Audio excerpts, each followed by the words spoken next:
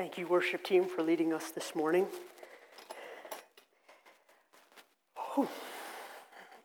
Try to take a seat. Wow, I cannot see a person. I've never sat before. Usually I stand, but I found being on my feet for long periods of time is not beneficial in the long run these days. Is there a way to dim those lights, or that's really where I'm living? It's like in the spotlight. I don't know what it looks like to you guys. It's probably just helps you see my best side, but yeah, I can't see you at all.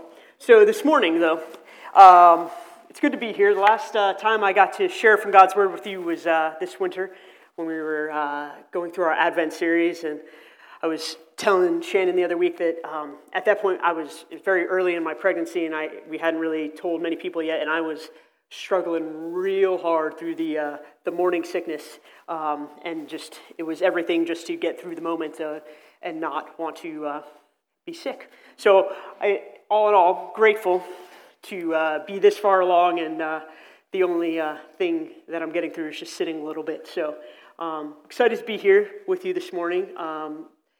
Looking through the lectionary, this is the fifth Sunday after Easter, or Easter 5. It's interesting how they title it, and we're going to speak or learn from the gospel passage from the book of John.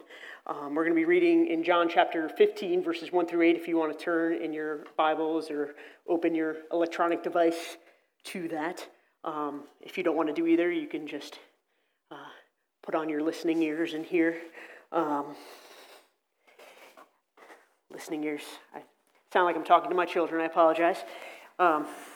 It's funny with them, though, when I say that I really need you to be listening now, and my almost 3-year-old should be like, I am listening, like she's been listening all along when she obviously has not. So hopefully your listening ears actually mean you're attuned to what is being said this morning. So again, we're reading from John chapter 15, verses 1 through 8. The section title is The Vine and the Branches, and it says, I am the true vine, and this is Jesus talking to his disciples. Just to give a little context, it's leading up to the farewell address before the week of Passover and all the things that were to come. Jesus says, I am the true vine, and my Father is the gardener. He cuts off every branch in me that bears no fruit, while every branch that does bear fruit he prunes so that it will be more fruitful. You are already clean because of the word I have spoken to you. Remain in me as I also remain in you. No branch can bear fruit by itself. It must remain in the vine. Neither can you bear fruit unless you remain in me. I am the vine, you are the branches. If you remain in me and I in you, you will bear much fruit. Apart from me, you can do nothing. If you do not remain in me, you are like a branch that is thrown away and withers. Such branches are picked up, thrown into the fire, and burned. If you remain in me and my words remain in you, ask whatever you wish, and it will be done for you. This is to my Father's glory, that you bear much fruit, showing yourselves to be my disciples. So the title of my message this morning is called Staying Connected. It helps to have connections. Everybody knows it's true. There's that old adage, it's not it's not what you know, but who you know that makes a difference. In 1982, there was a wonderful book which was later turned into a powerful motion picture titled Schindler's List. You may be interested in how this book first came to be published. A shopkeeper named Leopold Page was a survivor of the Holocaust. He survived through the efforts of one man, Oskar Schindler, a Roman Catholic who saved not only his life, but the lives of 900 of his fellow Jews. Page was determined to find a writer who would be interested in telling the story of Oskar Schindler. One day, a novelist, Thomas Keneally, came to Page's shop to buy a briefcase, and Page told him his story. Keneally was intrigued and agreed to commit Schindler's story to print. What resulted was the story of a man who helped hundreds of Jews escape certain death at the hands of the Nazis. The book was dedicated to Oskar Schindler. The book and the movie, which won 7 Oscars, including Best Picture, more than fulfilled Page's lifelong dream. I didn't know how I would do this, Page had said, but I promised Oskar Schindler I would make him a household name, and he did. Leopold Page was number 173 of Oskar Schindler's list. He was 173 of the 900 who were spared death at the hand of the Nazis thanks to Oskar. Leopold Page was a shopkeeper, not a writer, but his commitment to his friend led him to connect with people who could bring his dream to reality. It's important in life to have connections. If you don't have connections, then it's important to make those connections. Not to fight it, but to make prudent use of this adage, it's not what you know, but who you know. And this morning I want to focus on the question of how connected are you to Jesus? By staying connected to Jesus, we know our broken commandments, our sins, they're forgiven, erased from God's ledger book. By staying connected to Jesus and his resurrection from the grave and death, we are assured of our own resurrection. Jesus himself did not stay in the safe immunity of heaven, remote from human sin and pain. He actually entered into our world at his birth in Bethlehem. He emptied himself of his glory, enduring the same temptations, experiencing the same sorrows, then was obedient to crucifixion and death. Jesus was the sacrificial lamb whose holy blood offered on the cross removed our broken commandments from the just judgment of God. And this was God's plan from the beginning of creation. When Adam and Eve disobeyed God's commandment, they accepted the lie of Satan that it would make themselves equal with God. It was a lie. Their world was radically changed. Peace and harmony with each other, peace and harmony with their Creator was lost. They became afraid. They tried to avoid responsibility, which only created another problem between them. They did not go looking for God. He had to come looking for them. He offered them forgiveness because he still loved them. When Jesus rose physically from death and the grave, it guaranteed all the promises of God, forgiveness to every believer and eternal life. In Colossians 2:14, it talks about that because Jesus nailed our broken commandments to his cross and left them there, our impending death is still the last enemy, but it has lost its power to harm or terrify. Jesus said, I am the resurrection and the life. He who believes in me will live even though he dies, and whoever lives and believes in me will never die. Our soul is eternal, for it will be resurrected when Jesus returns in glory. But until that moment, when we meet our God in the new heaven and the new earth, what are we to be doing?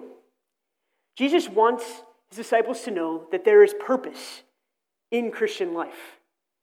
If Jesus is the vine and we are the branches, then the fruit of the Christian life is the good deeds that flow from love. For as I believe Pastor Sam talked in the last couple of weeks about God being love, and just like there's no way that you can be in relationship with God and be close to him and not be just overflowing with love. Like it just isn't possible. God himself is love, and we are called to imitate him. Our purpose is to do good deeds that he has prepared for us in advance to do. When Jesus spoke about the vineyards, the people of Judea knew what he was talking about. It was an industry that had been carefully cultivated throughout the country for centuries. It was crucial because it was a cash crop as opposed to grain, which was raised purely for consumption. In early America, the essential crop was corn, because you needed the corn to eat, to live, but the cash crop was tobacco. It was therefore vital to the economy of the land.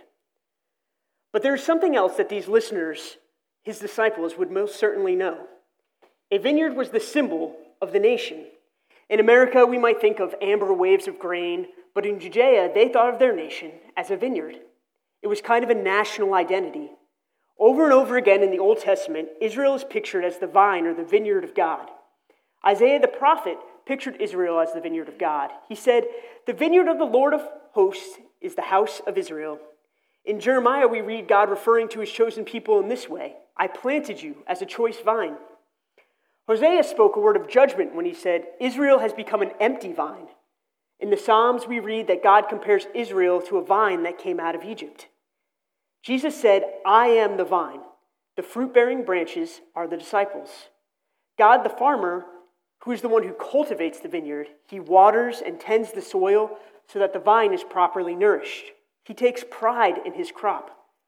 But this means he also prunes the vine and removes the dead wood, so that the grapes will grow on the new branches. Leonard Sweet said, no one likes the process of pruning and the pain of loss, but fruit only grows on new wood. What Jesus is saying is clear, The disciples received their strength by staying connected to Jesus. He is the true vine. If they break away from him, they will be like unproductive branches bearing no fruit. Thus, they will be pruned out. How can you tell a pear tree? By the fruit that it bears. How can you tell an apple tree? By the fruit that it bears. How can you tell a Christian? By the fruit he or she bears. It's as simple as that. The fruit of the vine is not church attendance or biblical knowledge or your individual stewardship. The true fruit of the vine is a loving and compassionate life. It all comes down to how do you treat other people. That is as simple and as direct as it can be put. The first fruit that the Apostle Paul mentions in Galatians 5 is love. The second is joy, then follows peace and patience, kindness, goodness, faithfulness, gentleness, and self-control. As I was writing this, it took everything not to break into song. One of my son's favorite songs that he sang on repeat for pretty much a solid year was The Fruit of the Spirit. It's now playing through my head, so I'm sorry if I get into a little rap zone. It was like, got love, joy, peace, patience. It's a good way to remember them, though. So anyway, you and I cannot produce these traits on our own because we as humans by nature are self-centered. It is the Holy Spirit that enables us to imitate Jesus and thus have these character traits visible to and experienced by others. Jesus says to us, I am the vine, you are the branches. If you remain in me and I in you, you will bear much fruit. Apart from me, you can do nothing. This is to my Father's glory that you bear much fruit, showing yourselves to be my disciples. The number one fruit a Christian is to produce is love, because God is love. Reverend John Stott wrote, love is the principle, the paramount, the distinguishing characteristic of the people of God. Nothing can dislodge nor replace it. Love is supreme. When love is on display, the result will be joy and peace. Joy and peace are the byproducts of love. God gives them to us, not when we pursue them, but when we pursue Jesus and others in love. James, the brother of Jesus, later wrote, show me your love, not with words, but with deeds. It is our responsibility as disciples, followers of Jesus, to stay connected to him through prayer, by worship, and reading his word. Jesus said, you must abide in me and my words in you. To stay connected, we need a listening ear. Husbands, how many times have you heard your wife say, are you listening to me? Anything? Nothing? No husbands? We've not heard that? Okay, well, there's a reason. Because wives know, and I think husbands do too, but that marriage needs communication. Relationships need communication to be successful. If we're not listening to each other, the result is misunderstanding, suspicions, resentment. There's all kinds of things that can happen if we're not hearing what the other person is saying. If we're not only hearing, but if the other person isn't talking. So to stay connected to Jesus, we must listen to his voice. I love the story of Philip in Acts 8. We know that angels are messengers of the Lord, and Luke tells us that an angel told Philip to go south on the road that leads away from Jerusalem towards Gaza. So Philip just started walking. We are not told how far nor how long he walked. There was a good deed that God had prepared in advance for Philip to do. He just didn't know what the rest of the story was. He started walking as an act of faith. So the Spirit told Philip to go near the man riding in a chariot and stay near it. Philip was not told why, but Philip listened to the voice of the Spirit, approached the chariot, and he listened. He hears the words the man in the chariot was reading. And then here's the rest of the story. Philip asked a question. He says, do you understand what you are reading? The answer is plain. How can I unless someone explains it to me? So Philip did explain it to him. They spent time together, and eventually the Ethiopian that was in the chariot was baptized, and Philip's good deed was done. Love tells the story of Jesus. Love gives food to the hungry, shelter to the homeless, help to those who have lost homes or goods in a fire, earthquake, or flood. Love gives friendship to the lonely, comfort to those who are sad. To truly abide in love is to open ourselves to the cleansing, pruning work of God's love among us. To ask ourselves again and again, How can we love more in the way that Christ loves us? Again, to ask ourselves again and again, how can we love more in the way that Christ loves us? How can we bear more of these fruits? How can we draw closer to each other? How can we close the distance between ourselves and others? And when we do, when we ask those questions, the promise, the mystery of our faith is that we'll discover that we're already connected to Jesus, how we are already branches of the vine, and we are called to draw others to it. The worship team is going to come and lead us in a closing song in Christ Alone. And as we sing, I encourage you to open your hearts to how the Spirit is speaking to you this morning about how you can be more connected to Him. I was joking this morning as Shannon's daughter Keely was heading off to kids' church.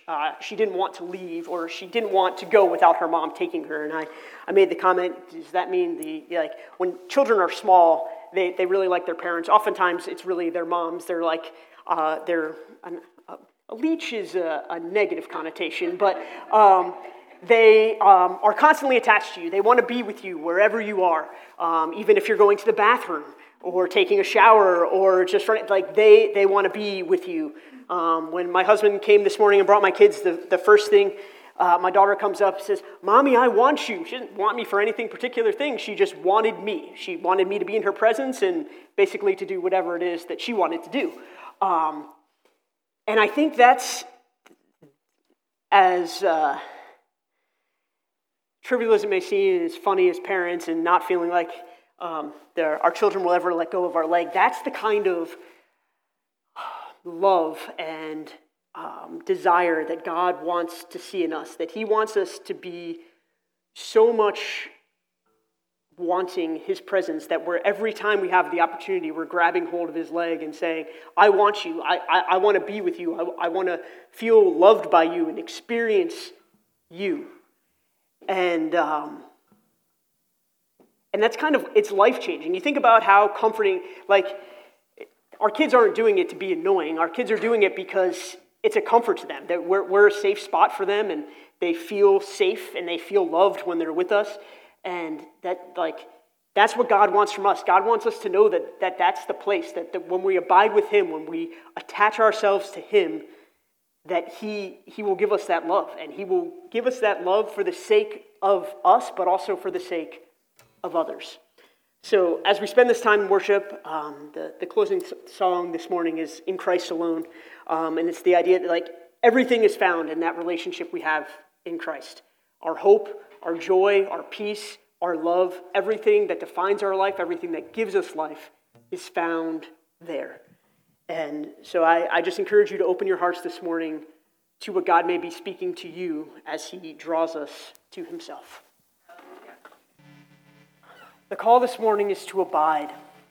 The call is to be connected to our one true source of life and the source of love that should overflow from our hearts and connect us to the world around us. Go in His peace and the fullness of His love this morning.